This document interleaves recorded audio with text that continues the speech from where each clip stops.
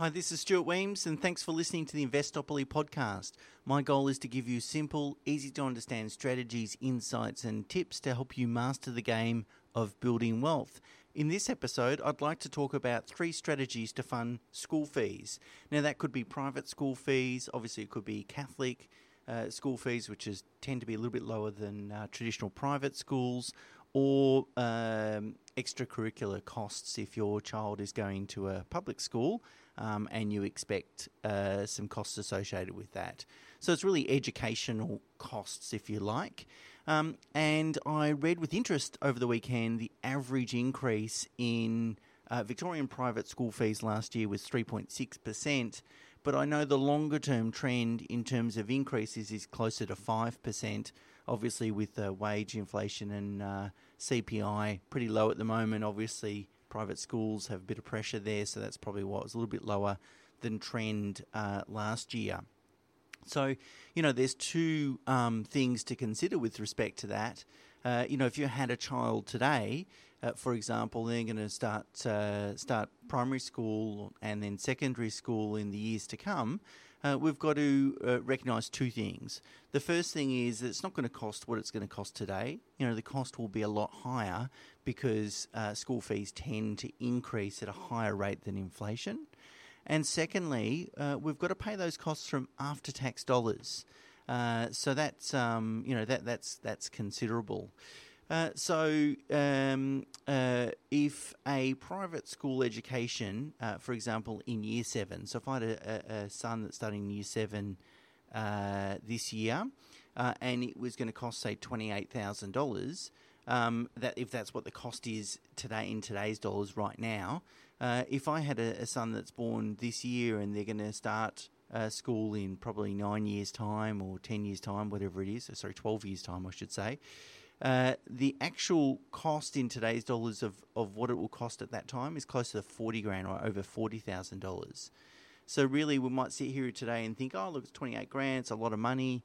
But really, in our future planning, we've got to realise that in the future, that's actually going to cost $40,000 because of the way these fees increase. And really, I need to be earning $70,000 pre-tax in order to meet that expense.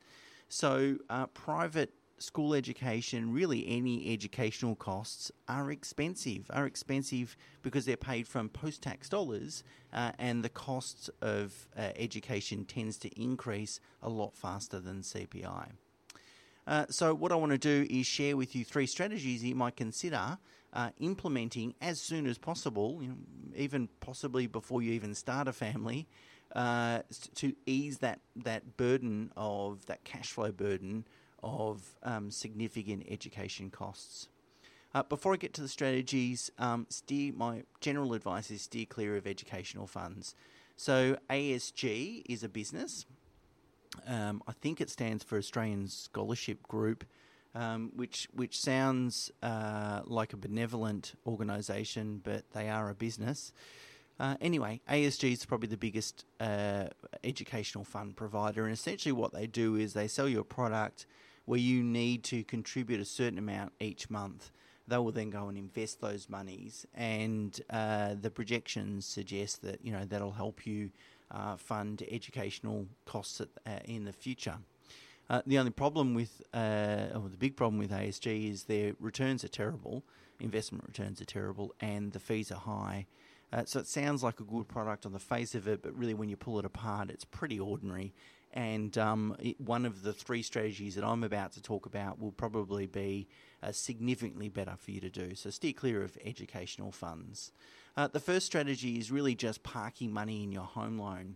And the reason I say home loan is obviously the interest rate you pay in respect to your home loan. And when I say home loan, it's a non-deductible loan to fund the purchase of your home, so non-deductible debt. And the reason why parking money in your home loan is good is because the interest rate that you pay in respect to your home loan, maybe it's around about 4% today, give or take, is always going to be a lot higher than deposit rates. And deposit rates are sort of circa 2.5% at best. So you've got at least probably 1.5% to 2% differential there in terms of interest rate, and you're much better off then to park that extra savings. So what I'm suggesting is, for example, if you had a child born today and they were going to start secondary school in 12 years' time, that if you put $1,200 per month of extra repayments into your home loan, and you did that really for the next 18 years, but in 12 years' time start redrawing the cost of school fees, so you park that extra savings in your home loan, and then in 12 years' time when your child starts secondary school, you take the money out, that's the best way to achieve that. So it would cost you sort of $1,200 a month, or really $258,000. The hard cost in the future I've worked out to be approximately $280,000. So if you did nothing, it costs you $280,000. Whereas if you parked it in your home loan, it's going to cost you $258,000.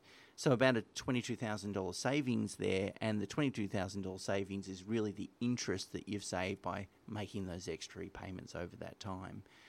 So that's a really conservative, low-risk way of kind of a bit of a forced savings, if you like, to use your home loan as a sort of savings account, future educational savings account. Okay, so the second strategy is to invest in the share market, and so that would work similarly to how the home loan strategy works, but you would take a certain amount each month and contribute that into the share market.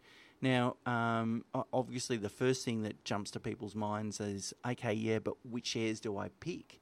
And depending on that decision will determine what your returns will be. Well, don't worry about it. You don't need to pick shares. In fact, Vanguard, which is a not-for-profit index fund provider, the largest and oldest index fund provider in the world, has a diversified index fund that's listed on the ASX, the Australian Stock Exchange. So you can just buy shares in this one stock, and it gives you a very diversified exposure to Australian markets, international markets, smaller companies, emerging markets, and also some bonds with just one trade. So you buy this one stock, and the fees are very low. They're about 0.27%. So really you're not going to get any lower than that for such a diversified exposure. And to do that, all you need to do is have an online share trading account. CommSec or CMC Markets tends to be the lowest cost. And then each month you would then buy shares in these Vanguard funds. And I've got the link in the show notes of the podcast to which Vanguard funds I would suggest. As examples only, of course, this is not a financial advice. And in the long run, returns in Australian and international equity markets have been, since 1980, sort of circa 10%. All right, so over the last nearly 40 years, it's delivered about sort of 10% returns. So I think you could probably realistically expect the same in the next 40 years. But being conservative, I've gone with 8%. So I've assumed that if you put in 8%, and I worked out, well, how much would you need to put in order to fund those educational costs, holding everything the same, using the same assumptions as I used in the home loan strategy. And instead of in the home loan strategy, we put $1,200 a month into the home loan. Well, the share strategy, you'd have to put $1,210 a month. So slightly more than the home loan strategy. But obviously I've used an 8% overall return, 4% income, 4% growth.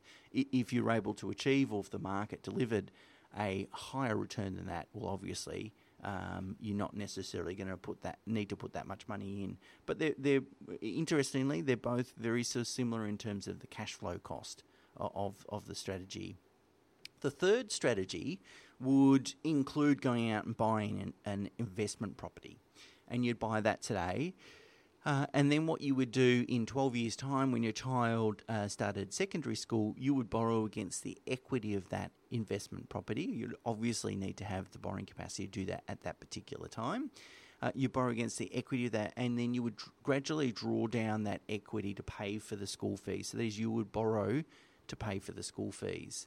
At the end of school, so when your son finished, or daughter finished their schooling, so year 12, I worked out that your loan, including the compounding interest in respect to that loan, would be worth about $450,000. But you would have net equity after all selling costs, capital gains tax, repaying the original loan to purchase the property. You would have net cash equity of $900,000.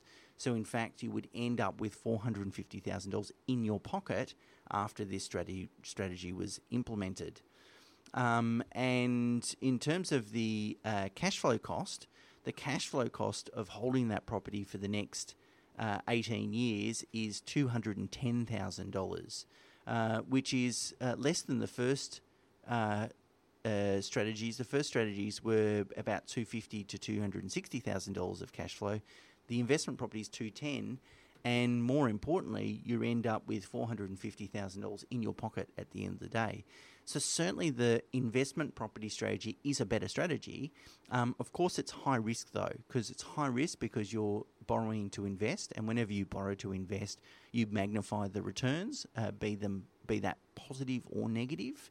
I've included the assumptions. I've been quite conservative with the capital growth assumptions in my numbers. I've only assumed 6% capital growth, which is really conservative. I would expect if you're investing in investment grade property, you would get more than that. I've assumed a 3% gross rental yield. I've assumed mortgage interest rates at 6%, so obviously a lot higher than what they are today. And I based that on a $750,000 investment purchase. Anyway, I have all this information in the show notes and the blog on our website. But I guess what this all shows, well, firstly, before I get to the summary, why does the property one work better? Well, it's not because property is better than all the other strategies, but there's three reasons properties come out well on top. The first one is, in my numbers, I've assumed the highest return for property. So really, in the home loan strategy, the return is, say, 5%, which is what I've assumed to be the long-term home loan interest rate. Again, just to be a bit conservative, it could be more than that over the next 18 years, but I've just been conservative. In the share strategy, I assumed 8%, so that's a lot higher than the home loan strategy, 8% return. And in the property strategy, I assumed 9%, being 6% growth, 3% income. So really, you could say, well, Stuart, that's a bit unfair because you've assumed a high return for property. Well, the only reason I've done that is the volatility rate in property is about half that of shares. So I've tried to accommodate that risk of volatility in the differential return rates of return. The second reason property works best is because it provides most of its return in capital growth rather than income, and that's more tax effective. And there's a separate podcast on that issue. And lastly, the property strategy works out better because we have borrowings, as I've suggested. So it's important to understand what's driving these results, because it's important to understand that I'm not saying that everyone should go and invest in property. I'm merely just saying, well, this is what a strategy would look like, and these are the potential outcomes. So naturally, if you have young children, you're certainly contemplating sending them to private schools, then naturally you need to start thinking about which strategy is going to be appropriate for you. And obviously that's going to be, and it could be one of the three strategies that I've talked about, or it could be something different. But it's going to depend on, the age of your children, how far away you are from those costs, your expected income, your current asset base, your risk profile, any future changes. There's what your existing investment strategy is. All these sorts of things come into play when formulating what a long-term strategy looks like. But I guess the key thing to remember is that, or the key purpose of this blog is, firstly, to understand there are strategies available, and secondly, the sooner you implement those strategies, the better off you are. If you're leaving it to the last minute or leaving it too late, it's going to put pressure on the strategy, in terms of working, and pressure on your cash flow. Also, these examples that I've used are really funding secondary school education costs. But if you plan to send your kids to primary and secondary school, and there's associated costs, so they're both private, well, it's even more important for you to develop a strategy. So there you go. The best time to start planning for children education costs was yesterday or 10 years ago, but the second best time is really today. So if this applies to you, then I would strongly encourage you to have a read of the blog on our website, and then reach out if you need any help. Okay, that's it for this week. Bye for now.